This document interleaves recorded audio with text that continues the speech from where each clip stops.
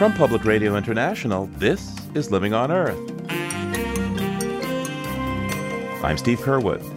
The UN Climate Summit in New York City kicks off with a call to action from young activists. The climate crisis doesn't exist somewhere far in the future. The climate crisis isn't an issue for tomorrow. The climate crisis is the issue of our lifetime. We actually all know the climate crisis. We are all on a first-name basis with the climate crisis.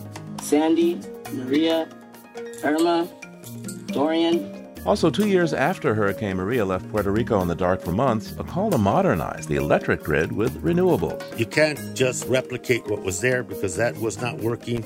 Dirty fuel is not the answer for the future of Puerto Rico.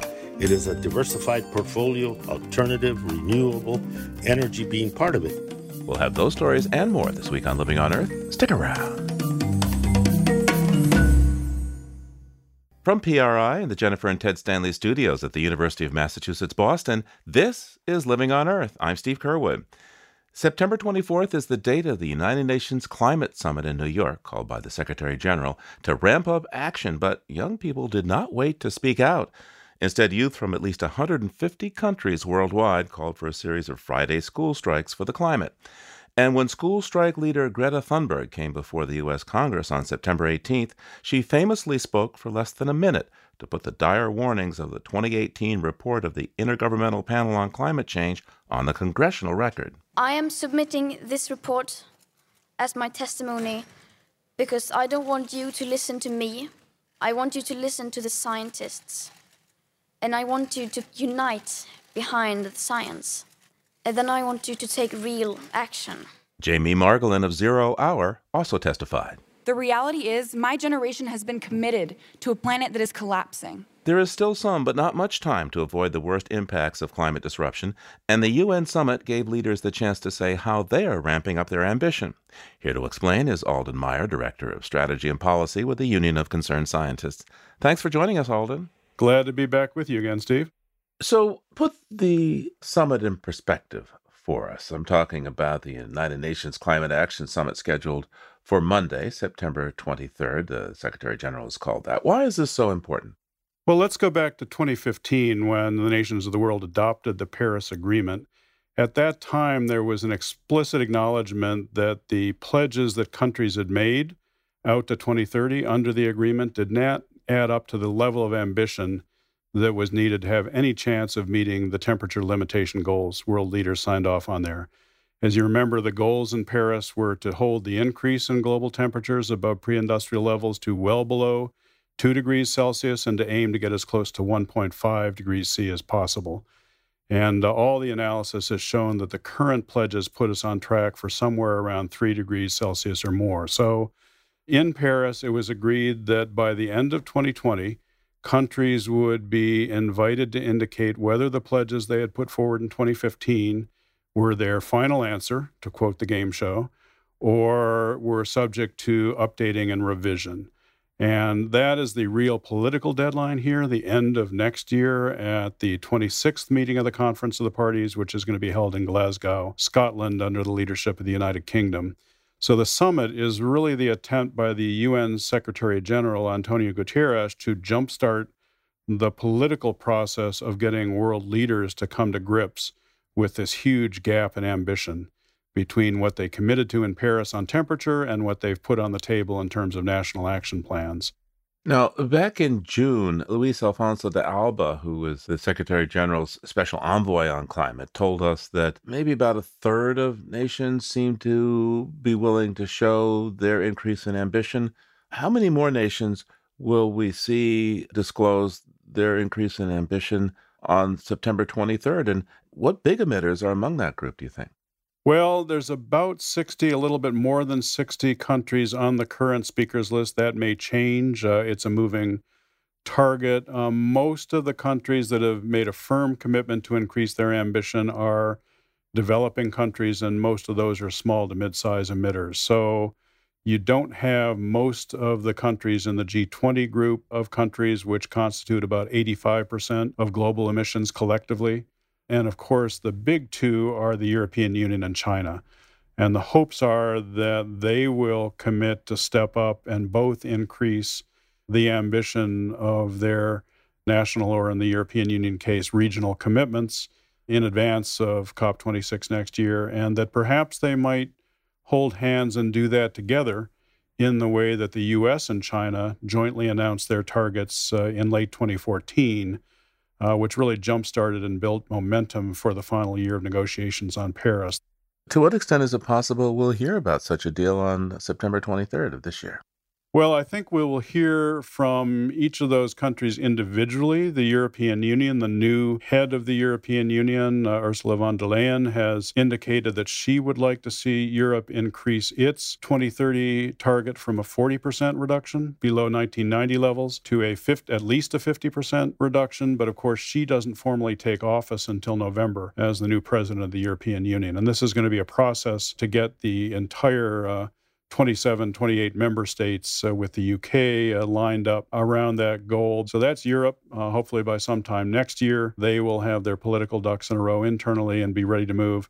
China's a much more complicated landscape because, of course, China is in the midst of this trade war with the United States. Their economy is slowing to some extent. They have the protests in Hong Kong. There's a lot of distractions on China right now, but they did just put out a statement today that I think was designed to show that they want to be a leader on this issue, and we'll see exactly what their representative says on Monday at the summit. So what's the general mood? How are the folks around the Secretary General feeling things will go on Monday? Well, I think they're feeling it's going to be a good show, not just from the countries that are prepared to step up, but there are a number of what they call thematic groups or coalitions working on issues like nature-based solutions, cities and infrastructure, energy systems, transportation, climate finance. And of course, all of this is happening in the context of the youth climate strikes, which are going to happen the Friday before the summit, the Friday after the summit. This is gaining huge momentum and really picking up traction and putting pressure on national leaders in quite a few countries to up their game. Now, you've been following this process for more than 3 decades. To what extent do you think we'll see a lot of nations enhancing their climate action plans before the deadline next year, the 2020 deadline? I think the chances are pretty good that you'll get a critical mass of countries doing that. Obviously, not all countries. You're not going to see the United States, for example. You're probably not going to see it in Brazil, where President Bolsonaro has been sending signals that he does not want to enforce deforestation restrictions on ranchers and farmers that are cutting down and burning the rainforest. And there's a few other countries. Russia, we're not clear if they're going to do anything really significant before next year's deadline, and Saudi Arabia, a few others. But if you look at the big developed countries, I think the prospects are good. You can see movement. The question is going to be how much, how fast, and will it really change the trajectory that we're on right now, which, as I said, is leading us to probably 3 degrees Celsius or higher by the end of the century. Alden, you've been at this a while. What's your level of hope at this point in this process? Well, I mean, it's always a strange mix, as we've talked about before, Steve, of hope and despair. And, the hope is really coming from the momentum that we see, particularly at the subnational level, cities and businesses and states and others making truly transformational commitments to get to net zero emissions, to get to 100% renewable energy and other goals. It's coming from the youth movement, which I think is providing much needed political momentum and energy in many countries around the world, and really challenging our generation to look ourselves in the mirror and say, can't we do better? So there are real grounds for hope. And as we discussed earlier, the dramatic continuing reductions in the cost of the clean energy and other solutions to the climate problem. The despair comes in the sort of inertia in the political system and the inability of many leaders around the world to truly come to grips with the scale and urgency of this crisis and to move as quickly as the science says we need to if we're going to avoid truly catastrophic impacts. So we're sort of in a race with the physical climate system, and right now, we're losing, but we know that the transformations can happen very quickly if you have sufficient political will. And as former Vice President Al Gore is fond of saying, political will is a renewable resource. So, that's what gives me grounds for hope and why I stay in fighting on this after 30 years in the trenches, because, there are grounds for hope. Alden Meyer is the Director of Strategy and Policy with the Union of Concerned Scientists. Alden, thanks so much for taking the time with us again. Glad to talk to you, Steve.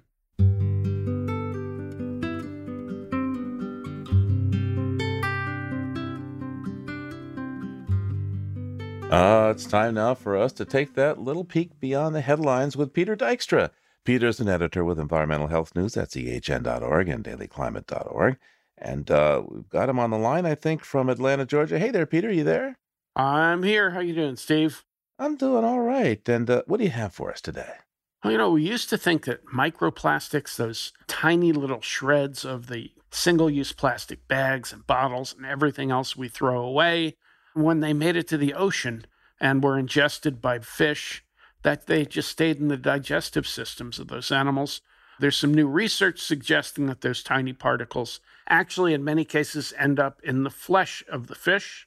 And of course, we take the fish out of the water, we eat the flesh, and bring the microplastics back. A very odd turn on recycling. Wait a second. So if I have grilled salmon, I'm getting a side order of plastics with it? Just a note, just a drizzle, just a taste of plastic, along with that delicious salmon. Hey, what else do you have for us today? Well, there's another round in the century-long battle of the oil industry versus the electric car. EVs could make up, we're told, nearly half of all the passenger cars and trucks on the road by the year 2040. But the oil and gas companies, as they've done in the past, want no part of that. Peter, so how are they pushing back? A lot of legislative stuff has come up, particularly on the state level, in efforts to encourage the use and sale and recharging of electric vehicles in places like Colorado, Maryland, Kansas, and here in Georgia, either tax breaks or other things to make it easier to own and operate EVs have gone by the boards or at least been challenged by groups like the American Petroleum Institute and Americans for Prosperity. So when these groups mount campaigns, they tend to come up with catchy phrases. What are we hearing this time? Freedom to drive, just like freedom to smoke, freedom to get your head bashed in without a seatbelt or a motorcycle helmet. Freedom to drive is the rallying cry to limit tax credits for EVs in order to have the freedom to use fossil fuels in the future. You got to wonder if this trouble with Saudi Arabia and the Middle East continues. The price of oil is going to go up. Gasoline is going to make electric cars look better to consumers, huh? Prices are going to go up and down with any change or any instability in the world. I can't see the Iranians or the Saudis doing a proxy war over windmills or solar farms. Indeed. Hey, what do you have from the History Vault for us today? 40th anniversary. Let's go back to September 25th, 1979. President Jimmy Carter, under heavy pressure, signed a bill offering an exemption to the Endangered Species Act for the Tellico Dam proposed by the Tennessee Valley Authority. There was a small endangered fish called the snail darter. That little fish is all but forgotten, but it was the first time there was a major focus on one species stopping a major project. Fast forward a few years later, the early 80s, another one was the northern spotted owl, which put some old growth forests in the Pacific Northwest off limits for loggers. So how did that affect the view of environmental activists of President Jimmy Carter? Well, he threw the fish under the bus, but overall, Jimmy Carter is remembered as one of the better environmental presidents in recent years. He did a great deal to focus on some of the things we're now dealing with in the present tense. Peter Dykstra is an editor with Environmental Health News at ehn.org and dailyclimate.org. Thanks, Peter. We'll talk again real soon. All right, Steve. Thanks a lot. Talk to you soon. And there's more on these stories at our website, loe.org.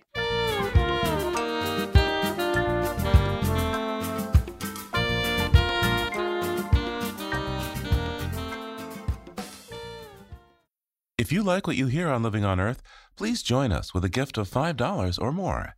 Just go to loe.org and click on Donate at the top of the page. And thank you.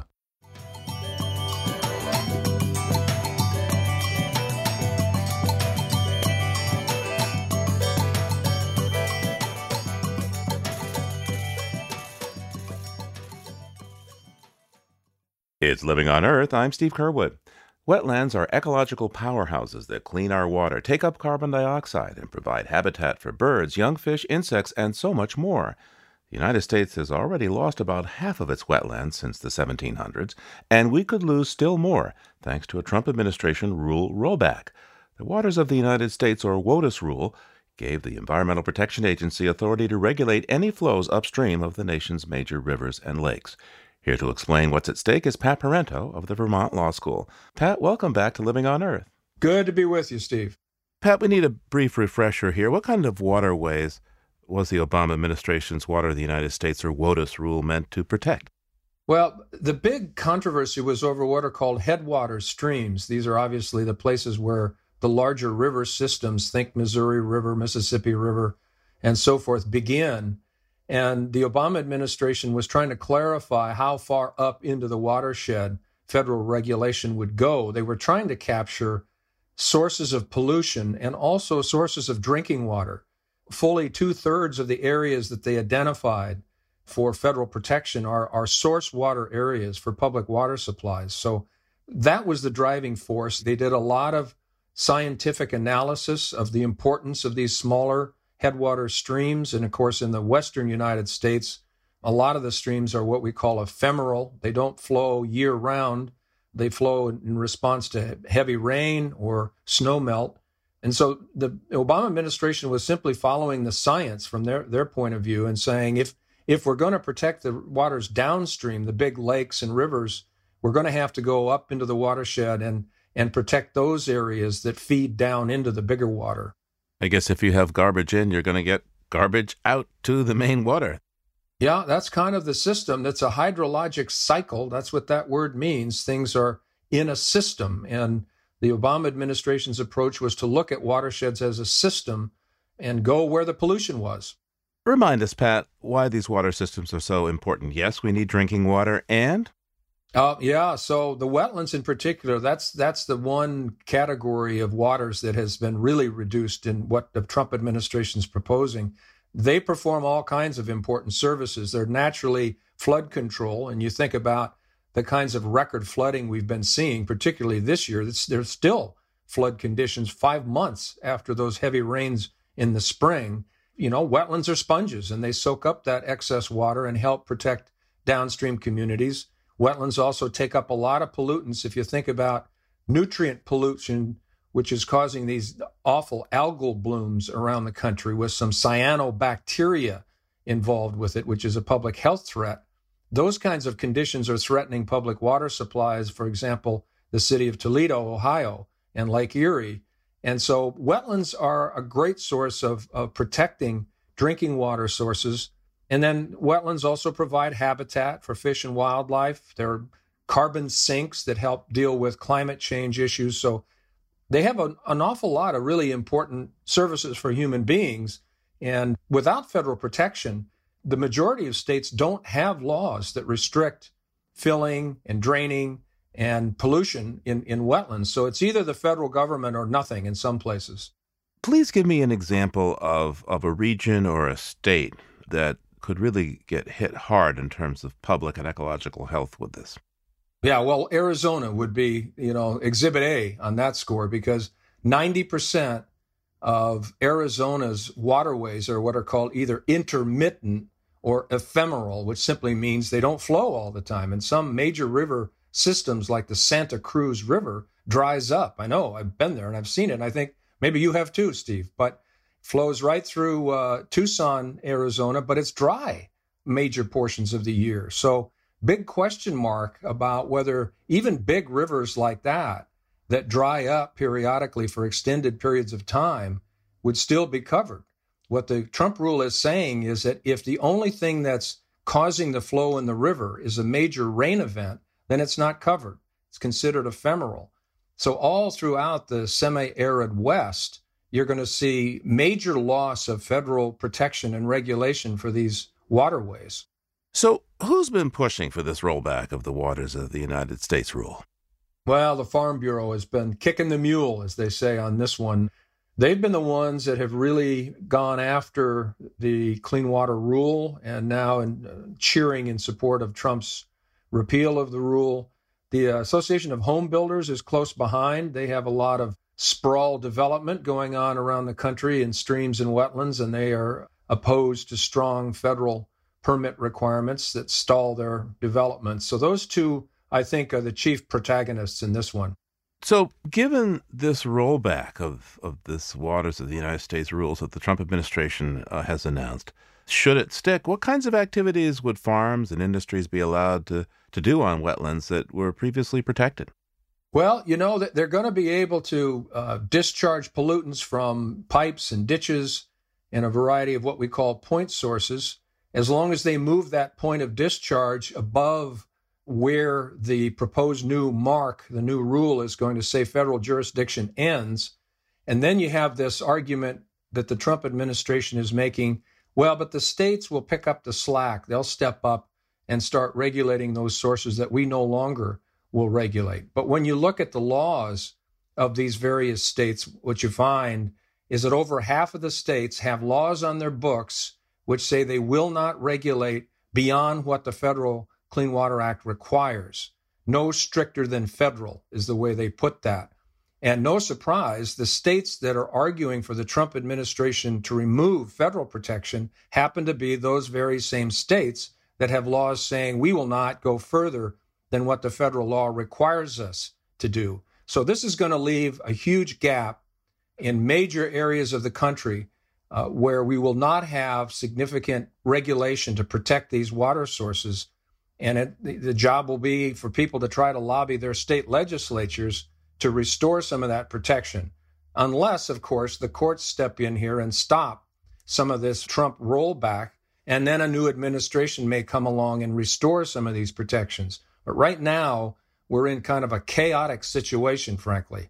What other kinds of activities would be allowed if this rollback of the waters of the United States goes forward? Well, spills of oil and hazardous substances that do occur on a chronic basis from oil pipelines, gas pipelines, containment tanks, and other kinds of structures that contain these potentially toxic and hazardous materials. The Clean Water Act has a program to deal with those spills, both requiring spill prevention and containment and cleanup requirements, but also liability, significant liability for failure to prevent and deal with spills and leaks. And that all depends on whether or not these waters that remain after the Trump rollback are going to be covered by that requirement. So you could see pipelines crossing wetlands and streams that are no longer subject to the Clean Water Act, and therefore these spill containment requirements wouldn't apply. So there's a whole category of industrial activity that depends on the definition of the waters that are covered by the Clean Water Act. What about mining?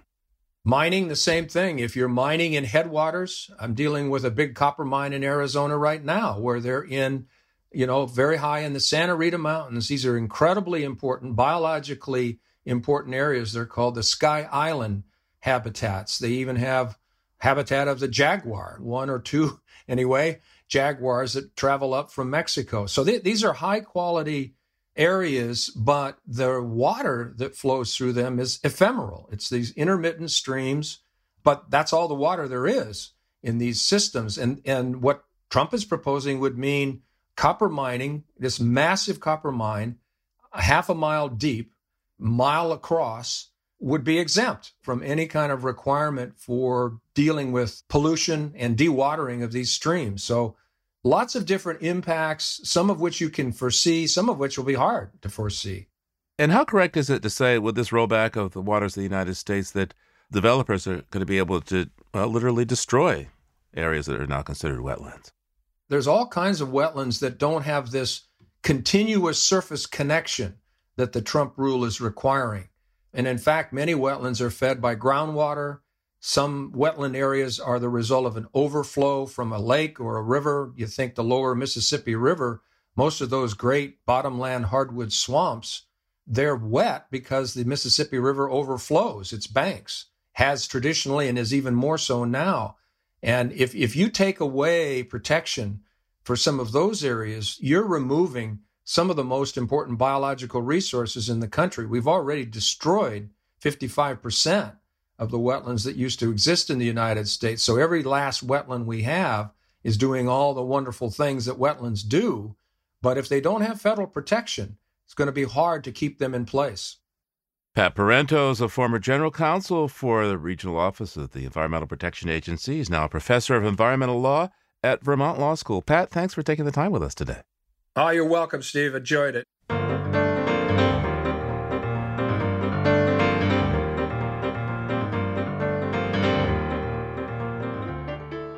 It's been 2 years since Hurricane Maria slammed ashore in Puerto Rico, killing more than 3,000 people and leaving a trail of devastation in its wake.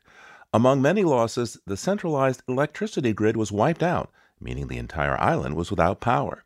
Before the storm, more than 90% of the island's electricity came from imported fossil fuels. But on a tropical island with year-round sunshine and wind, Puerto Ricans are now looking to renewables as a more resilient energy source. And the Puerto Rican government has pledged to rebuild the grid using 100% renewable energy by 2050. Living on Earth's Bobby Bascom has our story.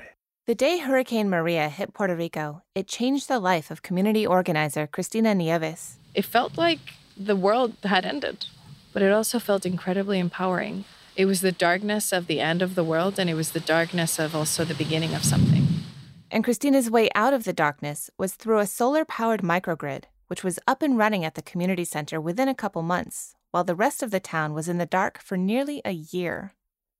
The community center became a place where residents, mostly retired and living alone, were able to get out of their dark homes and meet friends, charge their phones, and cook together. I met Cristina at the community center 9 months after the storm, where volunteers were busy preparing rice, vegetables, and meat over an industrial gas stove. But the walk-in refrigerator and lights were powered by solar panels on the roof. Cristina says having this microgrid set up was a game changer following the storm, and she'd like to see more decentralized renewable energy on the island. I think it would be good for Puerto Rico because it would mean not only clean energy, but it would be more resilient. Democratic Congressman Raul Grijalva of Arizona, chair of the House Natural Resources Committee, agrees. I don't want the utility company or any of the policies in PROMESA to get locked in to fossil fuels as the source for energy generation, okay? Dirty fuel is not the answer for the future of Puerto Rico. It is a diversified portfolio, alternative, renewable energy being part of it. And what I don't want to get is locked in to long-term commitments on coal purchases or any other fossil fuel-generated energy source. Congressman Grijalva, who is a powerful member of the Congressional Hispanic Caucus, says he will soon be proposing major changes to Puerto Rico's PROMESA law, which was passed in 2016 to address the island's debt crisis. Among the changes he will propose is the creation of a reconstruction coordinator to oversee the recovery from Hurricane Maria. Mr. Grijalva says he doesn't just want to repair the current infrastructure, but improve it. You can't just replicate what was there because that was not working. The Puerto Rican Electric Power Authority, or PREPA, is the only electric utility on the island and has been accused of corruption in their handling of the post-Maria electricity restoration.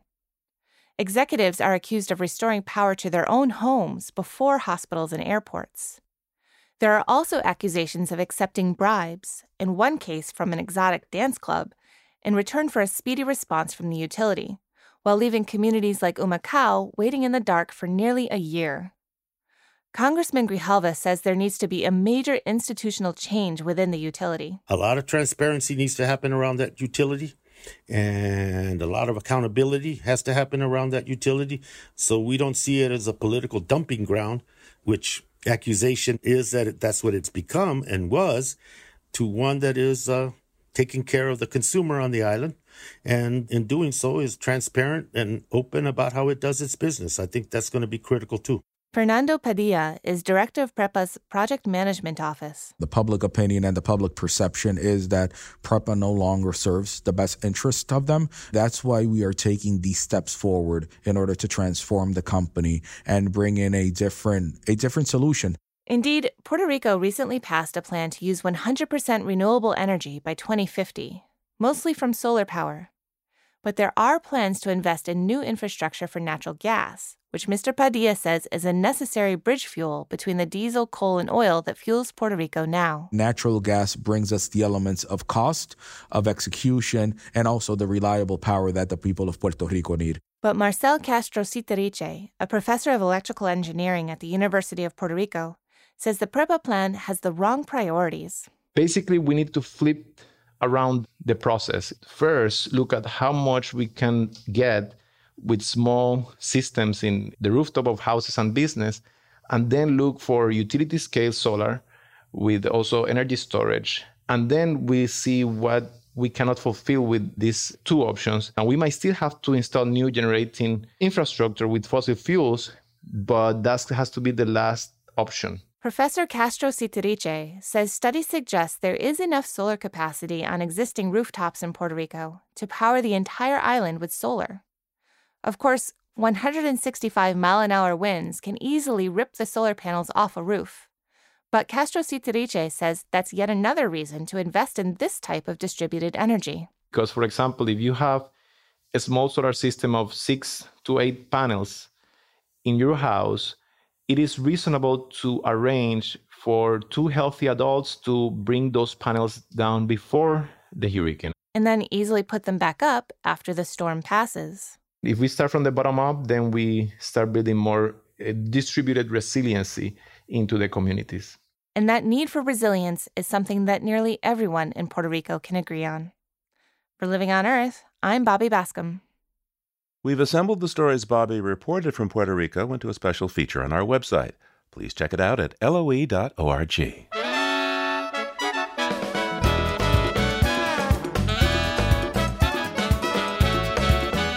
Coming up, writer Naomi Klein makes the case for a Green New Deal. That's just ahead on Living on Earth.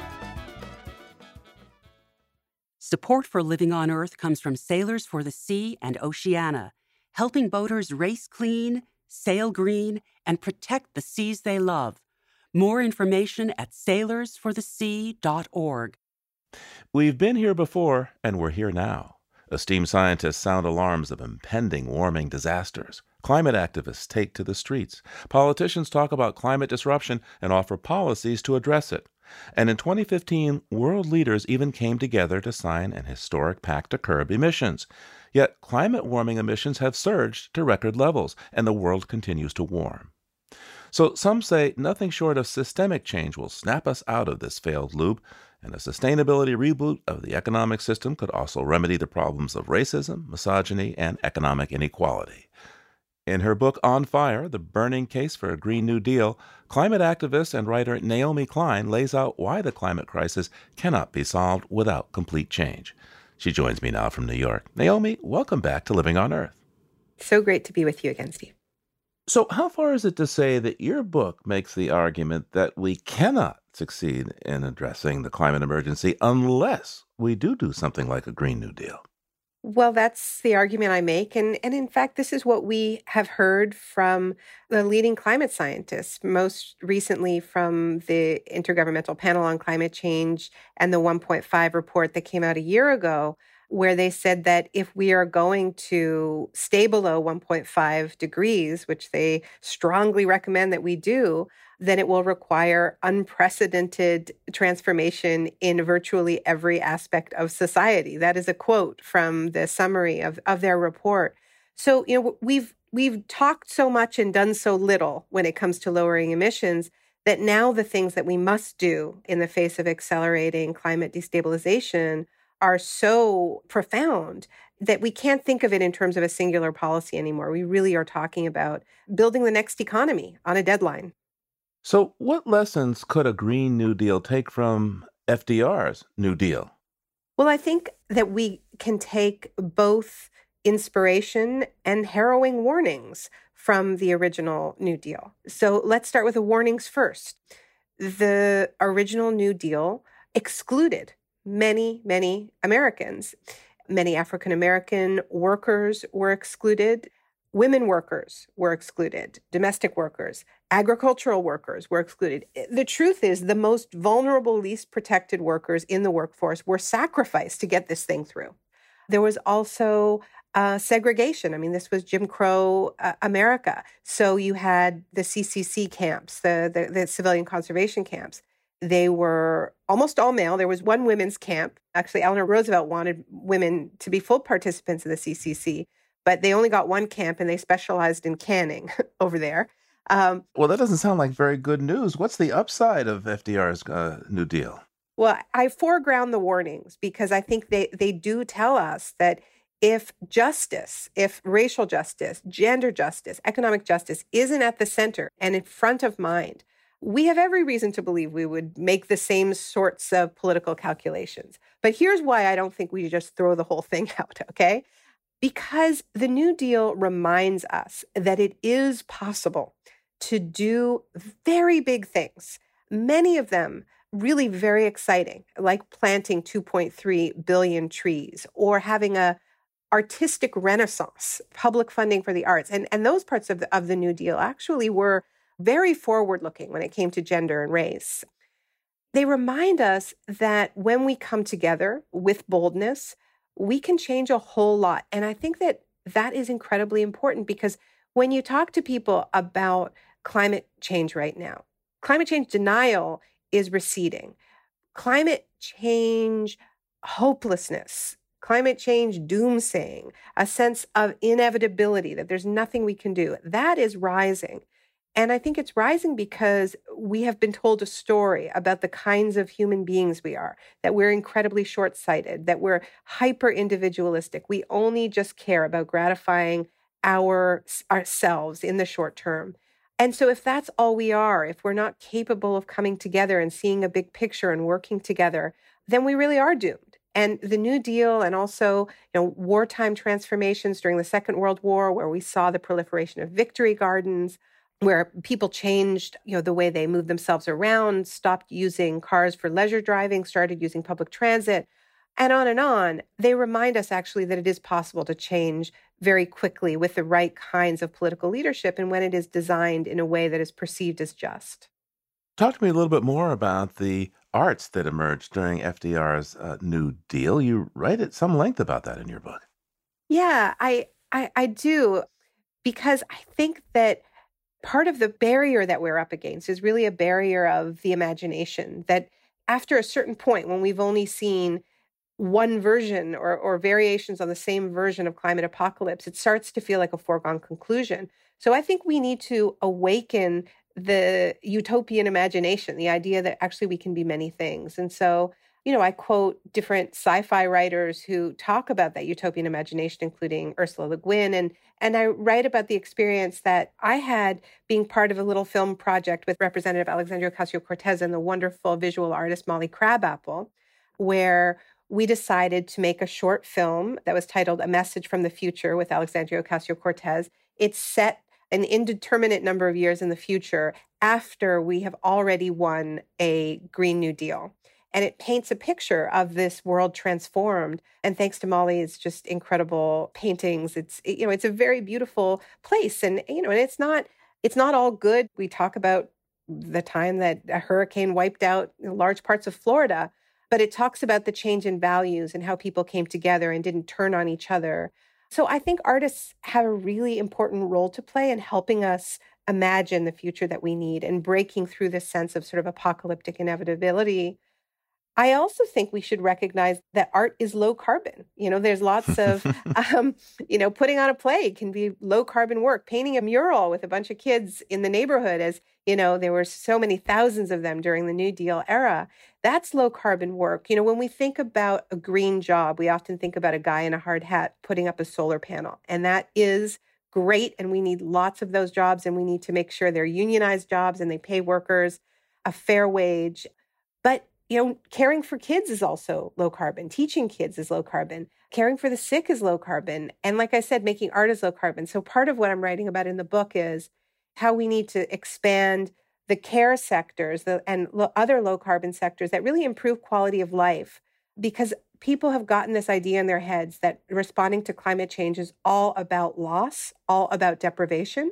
And it is true that there are things that we are going to have to contract when it comes to wasteful forms of consumption. But there are also activities that are already low carbon, do improve our quality of life more than anything else, like access to art and nature, having good schools for our kids, taking care of each other. And we can make them even more low carbon if we do this right. So FDR's New Deal was top down. The World War II mobilization was very much top down. How do we actually implement a Green New Deal today when, our political structure is kind of wobbly from the top down? Kind of, yeah. I would say that It's certainly true that the World War II mobilizations were very top-down, and there were parts of the New Deal that were very top-down. But it's also true that the New Deal was a process, a push and pull from above and below, right? What we see in the periods when these programs, they call that, the alphabet soup agencies of, WPA and so on, when they were being rolled out, this was a period of intense worker mobilization in the United States. There was a huge spike in strikes in 1934, 35, 36, 37. So all throughout the period where FDR's administration is doing more and more and quicker, they're facing a huge amount of pressure from organized working class people who are saying, we need more. This isn't enough. What you're doing is only a start. We need more protections. So I think there's a very important lesson that this can't be something that is just handed down from any political party. I think this only happens on a federal level if there is a new administration in place in 2020. But we also don't have to wait. I mean, there's a huge amount. There are Green New Deal projects that are getting kicked off in large cities in the United States, in states like New York and California, and we need to be pushing for the states that can to do more. And then we also need, I think, to be ready to stay organized no matter who is in the White House in 2020. Of course, a Green New Deal is criticized by some as a left-wing wish list, a left-wing revolution, really, to take away private property and turn America into some sort of socialist place. How do you respond? Well, a couple of ways. One is that we have been trying over the past couple of decades to address the climate crisis, to address the crisis of soaring emissions within the confines of a sort of market logic, right? So we have a cap and trade system in California. There are countries that have introduced carbon taxes. I'm originally from Canada. We have a carbon tax that many people look to as an example in British Columbia.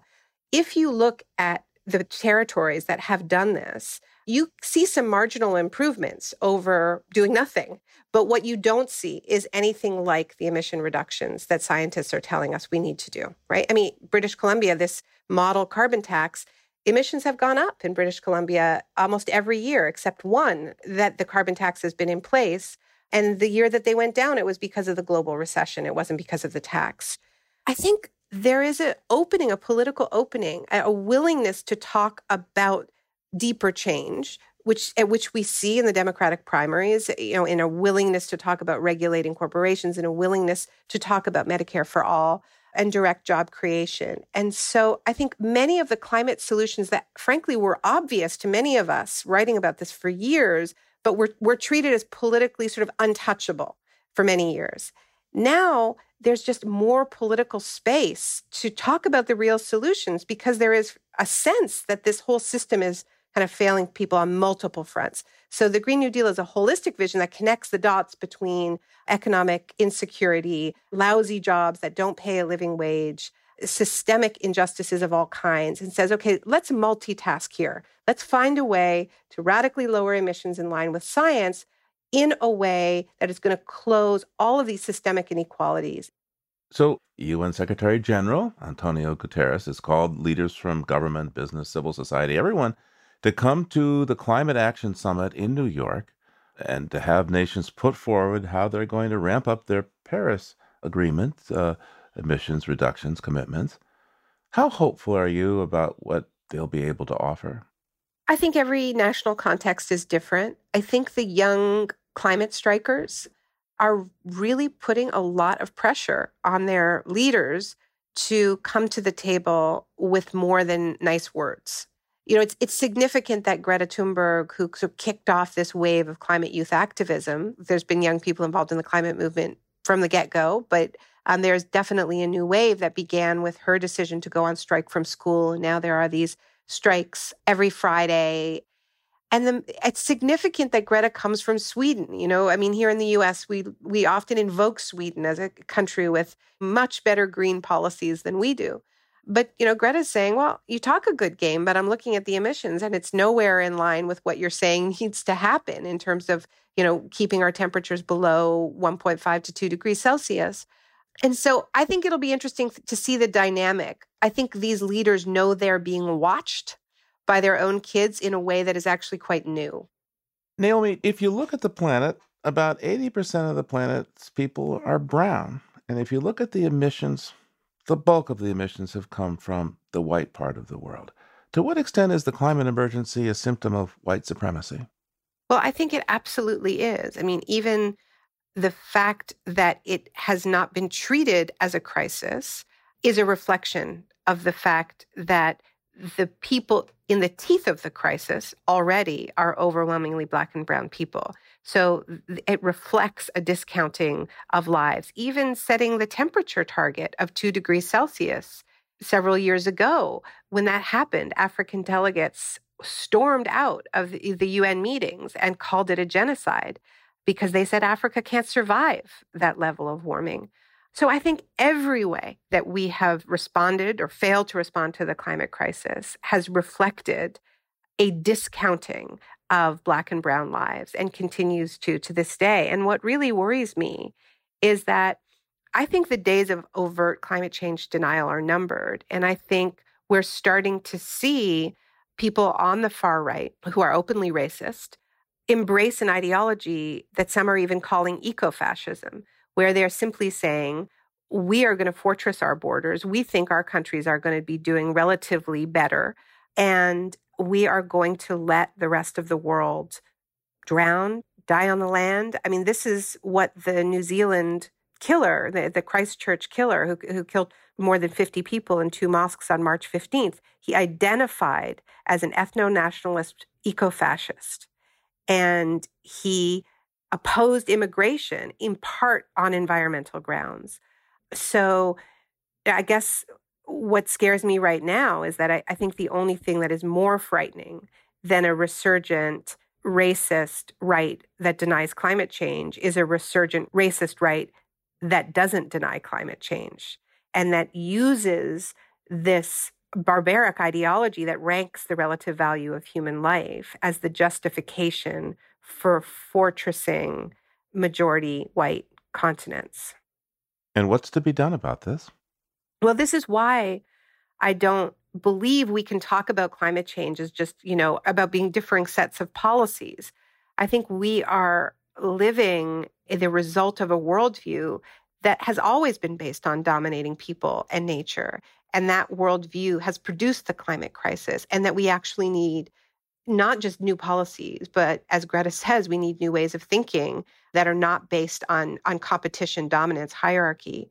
And we can't be afraid to talk about the language of morality when it comes to climate change, the language of values. Naomi Klein, before you go, would you mind reading a passage from your book for us? Oh, I'd love to. Thank you.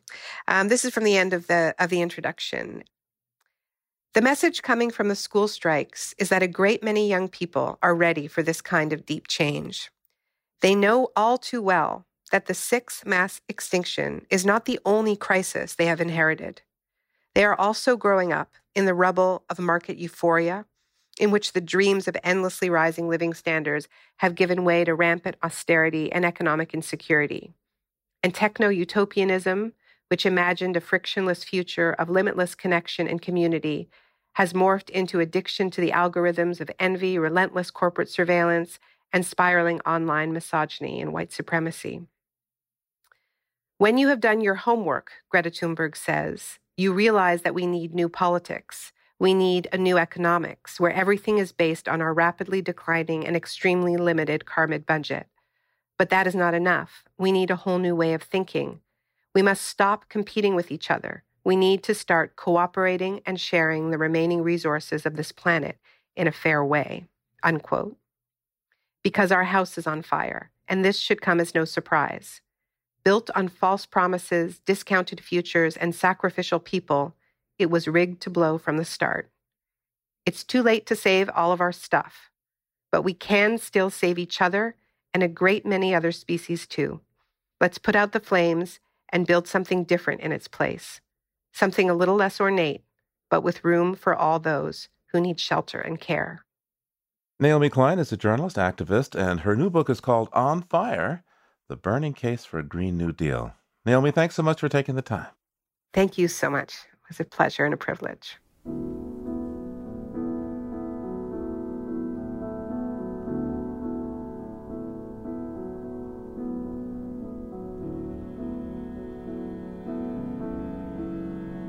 Living on Earth is produced by the World Media Foundation. Our crew includes Naomi Ehrenberg, Bobby Bascom, Paloma Beltran, Thurston Briscoe, Jenny Doring, Jay Feinstein, Marilyn Hashamari, Don Lyman, Liz Malloy, Ainsley O'Neill, Jake Rigo, and Yolanda Omari. Tom Tigard engineered our show. Allison Lirish-Dean composed our themes. You can hear us anytime at LOE.org, iTunes, and Google Play.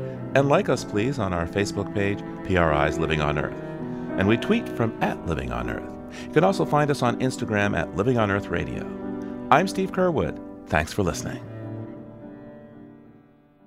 Funding for Living on Earth comes from you, our listeners, and from the University of Massachusetts Boston, in association with its School for the Environment, developing the next generation of environmental leaders, and from the Grantham Foundation for the Protection of the Environment, supporting strategic communications and collaboration in solving the world's most pressing environmental problems. Support also comes from the Energy Foundation, serving the public interest by helping to build a strong, clean energy economy. PRI, Public Radio International.